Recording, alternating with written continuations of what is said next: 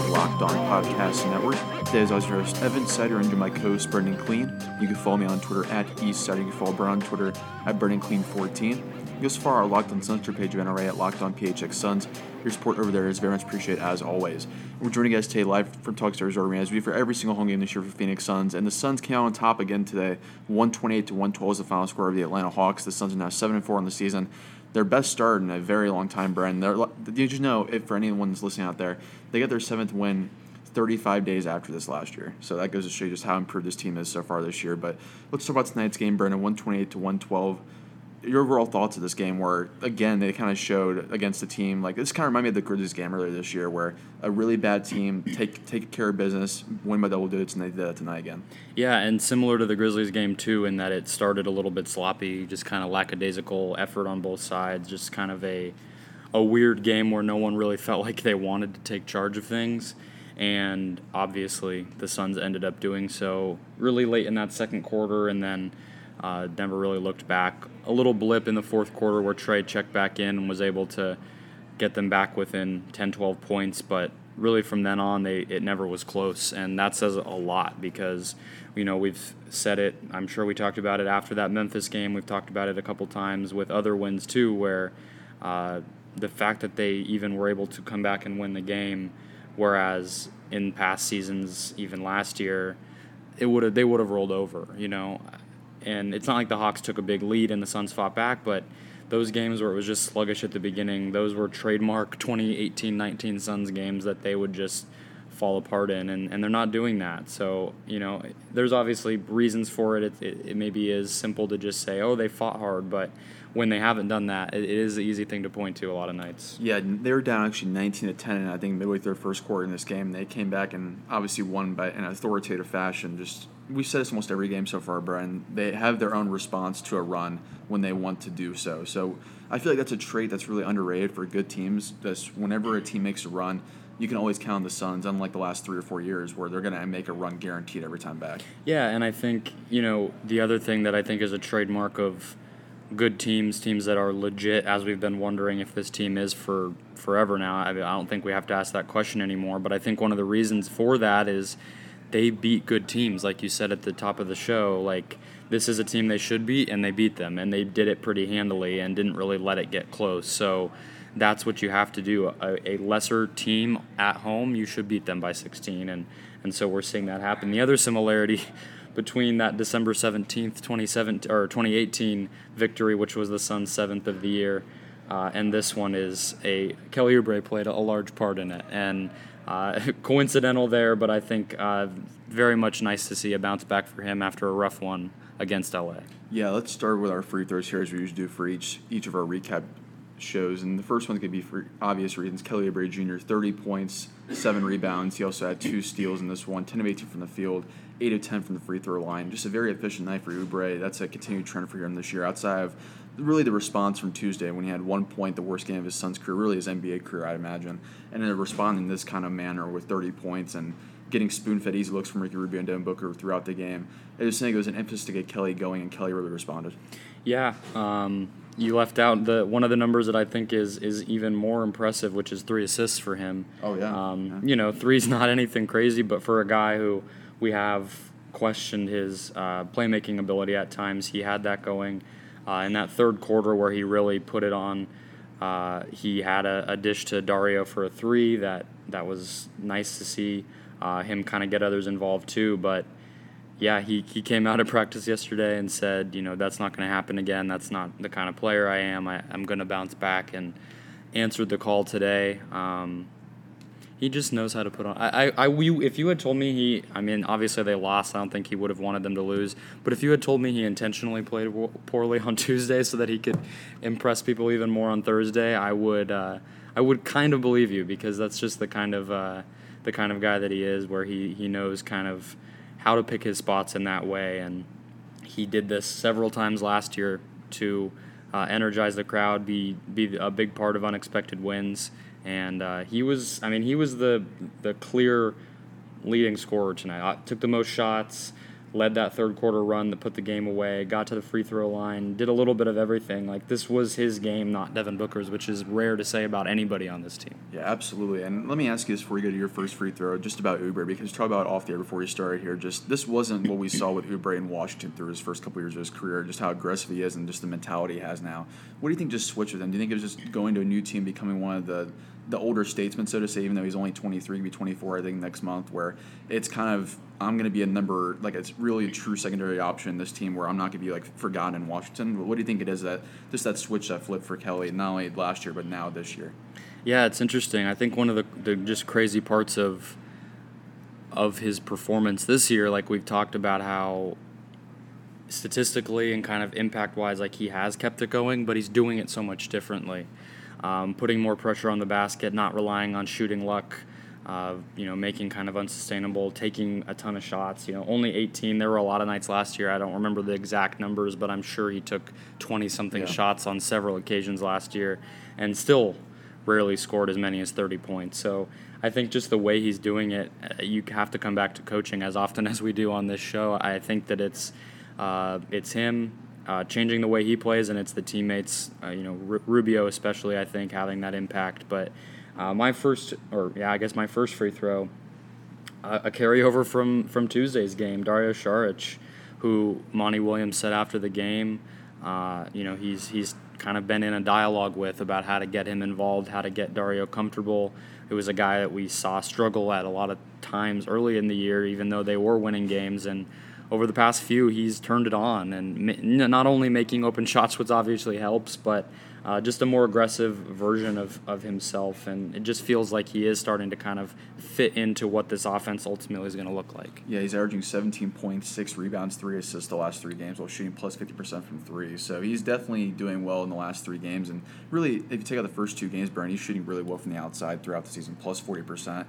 Just what's been your thoughts on not only tonight with Dario, but it just seems like throughout the year that he's really starting to get more comfortable in this system, and it feels like a system, like we've been saying, like throughout for everyone, like Ricky Rubio, the new arrival, Tyler Johnson as well, he fits in the system, Frank Kaminsky, Cam Johnson, just everyone on this roster, especially Dario, fits in the Monty system pretty well.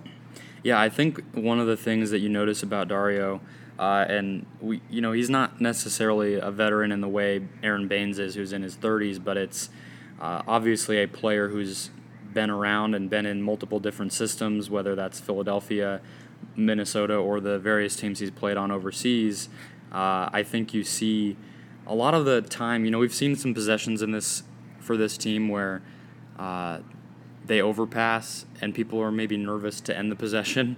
They know that they want to get the ball moving, and sometimes players will pass up open shots. It doesn't really feel like he does that. I think that's been the thing I've noticed from him in the past couple games, is just the confidence to say, okay, I'm open and I know I can take this, I know I can make this, and he has. And so, he probably won't score 23 points on 12 shot attempts every night, but just that extra layer of comfort, I think, is really showing up for him. My second free throw to get through mine is Devin Booker, who had 27 points, 7 assists, and he had a steal tonight, +3 in the plus-minus category, 8 of 16 from the field, so another very efficient night for Devin Booker. You had an interesting comment. I believe you asked him in the locker room just about how important it is when you see a guy like Kelly go for 30 tonight, Dario 23, Kaminsky 19, Cam Johnson 15, just how important it is for these guys to step when they need to and really take pressure off of Booker. And he gave you a really interesting answer in the locker room about that. Yeah, I mean, he said what I think we're all thinking as we watched them build out this roster and then seeing the way they've played is just physically it takes a lot off of him. And that was where his mind went when I asked him that, and I feel like that makes a lot of sense. Like, the game, the way he's doing this, similar to what I was saying about Kelly, looks just drastically different than we've ever seen him. Probably the last time he looked like this was Kentucky. Yeah.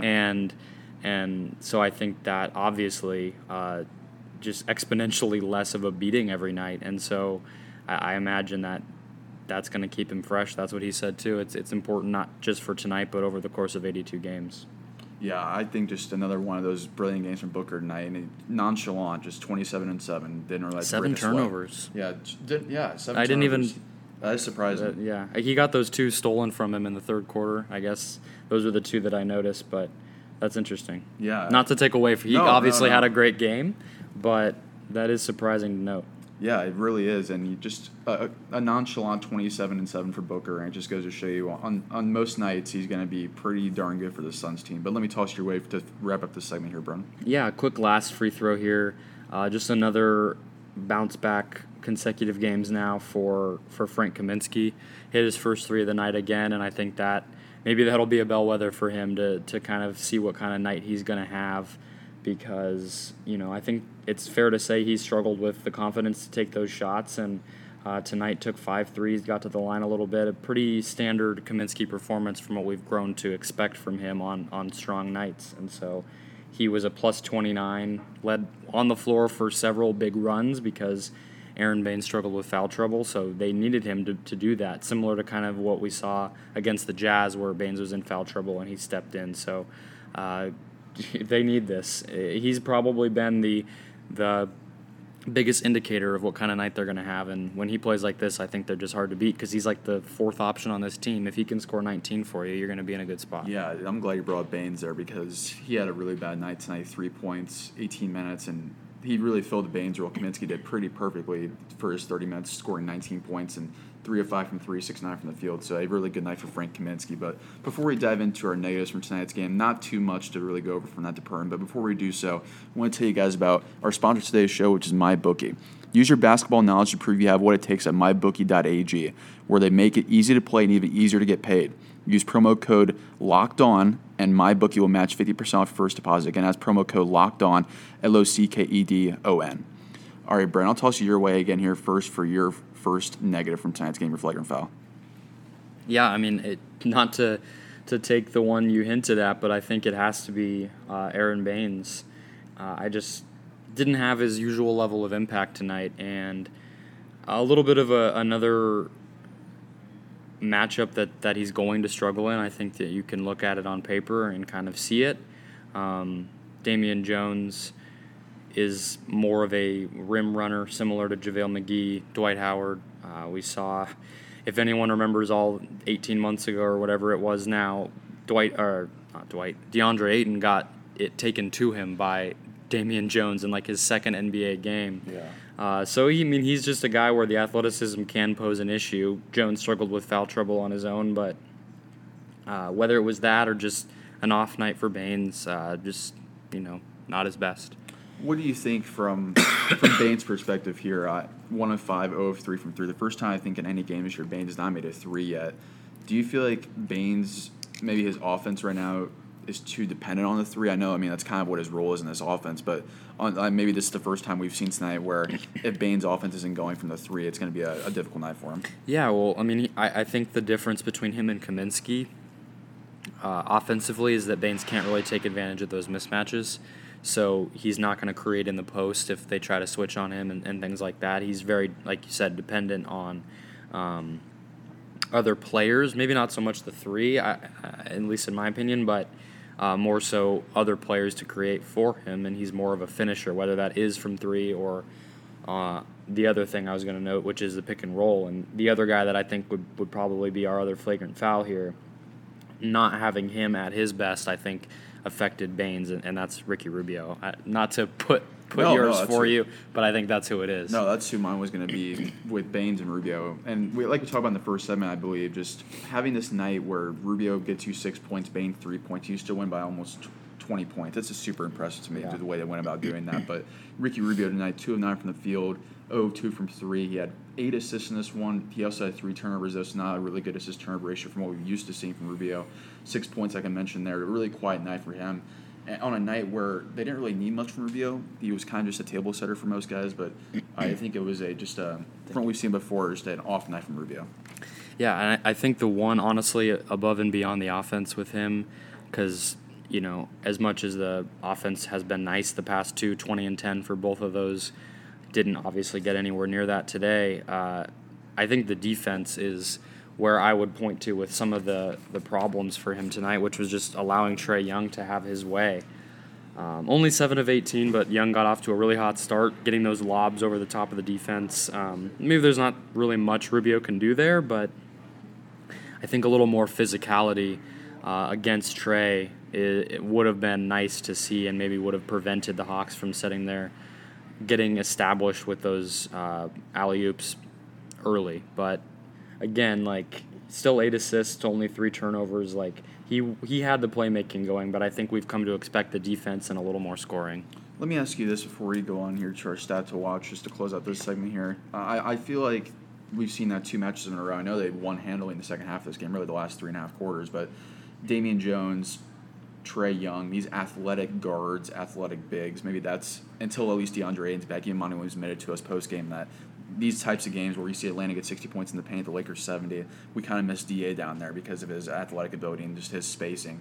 But what do you think? Just maybe this is kind of the chink in the Suns' defensive armors. If you have an athletic team, you might have your way a little bit. Yeah, it kind of felt like Monty was admitting to that a little bit, that, you know, he addressed the 7-1 elephant in the room, which is DeAndre Ayton, or the elephant that's not in the room for these games. And that's what we're all thinking. We're all watching these guys do this and thinking, well, if we had Ayton in the middle, that wouldn't be happening. So I think that's just going to be the reality for them. I think that they can do a little more as far as helping from the corner, helping from the weak side with some of that stuff. I think they did a little bit better of that. He loves to use the word scrap, Lonnie, and so he said he felt like they had a little more of that in the second half from their wings and other players. But yeah, I think I agree with you that it's just when they play teams that are able to do this to them, that this is what's going to happen. Lloyd Pierce, the Hawks coach before the game, said that he tries to watch every game before prior games that they've played against teams before each matchup, and it was almost impossible to take anything from what they did last year to what they wanted to do this year, because Baines and Rubio were such a big part of things. Then he said there were a few things he wanted to try. I think that was one of them. So we'll have to see if other coaches borrow from that. But before we move on to our last segment, look at a couple numbers here that define the game. A reminder about our other sponsor of today's show, which is Audible. Audible has the world's largest selection of audiobooks and audio entertainment. Start listening with a 30-day Audible trial, as well as 1 audiobook and 2 Audible originals absolutely free when you enter the promo code LOCKEDONNBA at audible.com. Again, that's audible.com/LockedOnNBA. Alrighty, here, let's go on to a couple numbers from tonight's game that sort of defined things. The one I didn't define things because the Suns obviously walked away with the W, but 20 turnovers is a number. Wow. I mean, we're not used to seeing that, and I pointed out 7 for Booker. I think that's obviously a key part of that, a problem for them. But I don't think it's necessarily anything to worry about. But impressive, nevertheless, that they were able to walk away with the win despite throwing the ball around. Yeah, 32 assists to 20 turnovers, really not the assist-turnover ratio we've been used to the first 11 games of the season. And it is really impressive, again, just tonight where they did this with Baines and Rubio really struggling. Then as well, you see just defensively overall, they're struggling as far as that aspect goes. Then the playmaking on turnovers, they're kind of struggling still. Even still, all these things going wrong for the Suns tonight, individually and team aspect, they still won by this amount of points. So I think just an authoritative statement from this team to still go out and win by this much, even with 20 turnovers here. So that's a good stat brought up, because even still to do that, I think is really impressive. Yeah, I mean it is, and I think the other reason it's interesting is just the Hawks are not a team that you should be afraid of defensively. So I think, on the other hand, if they play with as many mistakes as that against a better team, I think the result will be a lot different. So, and I think there are still things to watch for as far as just being careful. They've talked all week because of the Lakers game and how they lost that one late about making every possession matter, and obviously turnovers are a great example of that. But what's your stat to watch here? Yeah, mine actually, before I was going to do it, we actually our notes delivered to us while we were recording here from the Suns PR department, and a really intriguing one popped up here. And 15 of 39 from the 3 tonight, 38.5%. But this is the first time in Suns history, Burn, that the Suns have had made at least 15 threes in 3 straight games. So just an entirely identity shift with this team under Monty Williams, where you're shooting the ball 35, 40 times per game from 3, 39 times tonight, 15 of 39, 38.5% from the field. But 15 is my big number as far as makes tonight, but you see the last 3 games, 15, 19, 16. They're putting the ball up at record rates right now for this team. Yeah, I'm sure James Jones saw that and did a chef's kiss. His plan coming together there of just stockpiling.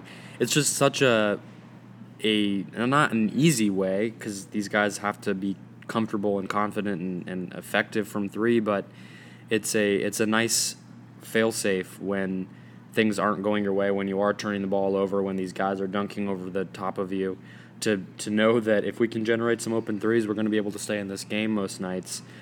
So the combination of the passing and the shooting on the floor, I think, is really working for them. It also, it's crazy to think that too, because of how much the game has changed. You would have sworn that during the 7 seconds or less era, at some point they would have done that. I think it just shows that teams just weren't taking 39, so it took a lot more of effectiveness, efficiency to make 15 of them when you're only taking 20 rather than taking 40. So that's kind of impressive to see too, that this team would be the one to do that. Let me just toss in just another bonus real quick. It's not really a stat to watch, but once again, the Suns' offense very closely in the 50-40-90. If I can be saying it's an awful lot as far as shooting splits go this year for this team. 48.2% from the field overall, 38.5 from three, 81.6 from the free throw line, but 31 of 38 from the free throw line in that sense. So a lot of attempts for the Suns in this one. At this point through 11 games, Brian, this feels like this offense and the system on both ends, especially the offense that Monty Williams has really doctored up for this team. It's really working, and I think it's going to maintain at this point.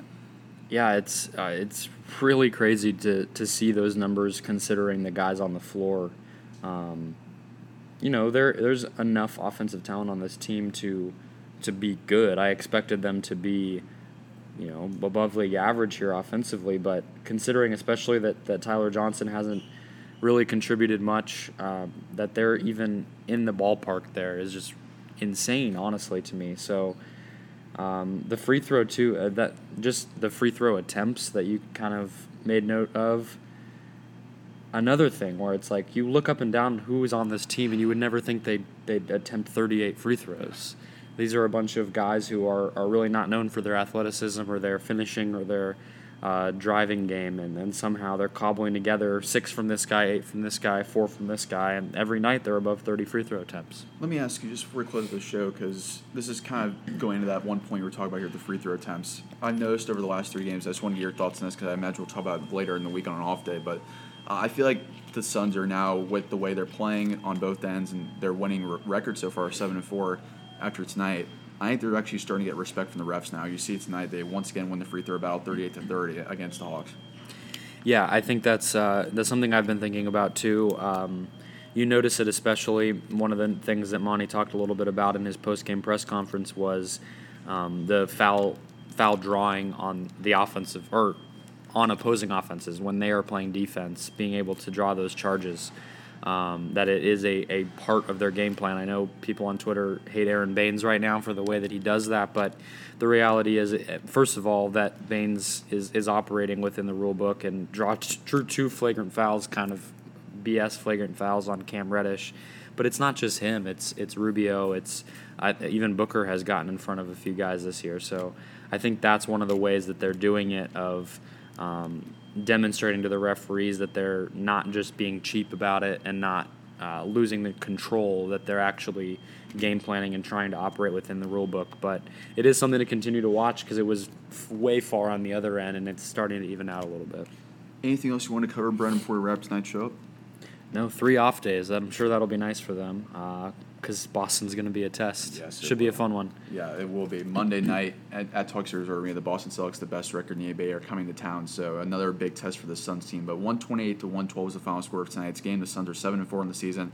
Per Suns PR, again, one more note for you guys. This is the best start to the Suns season in 10 years. They were 9-2 in 2009-2010. That's the best start since then. So we weren't crazy to compare this season to that one with Bloomer. I mean, I'm not saying they're going to the West Finals, but it feels that way. Yeah, it's certainly a hot start to the season, and one I hopefully Suns fans hope can continue throughout the season here. But again, Evan Satter, you can follow me on Twitter at eSatter, and you can follow my co-host Brendan on Twitter at BrendanClean14. Also follow our Locked On Suns Twitter page as well if you haven't already, at Locked On PHX Suns. Thanks again, guys, for listening in. We'll be back to you guys tomorrow for next episode.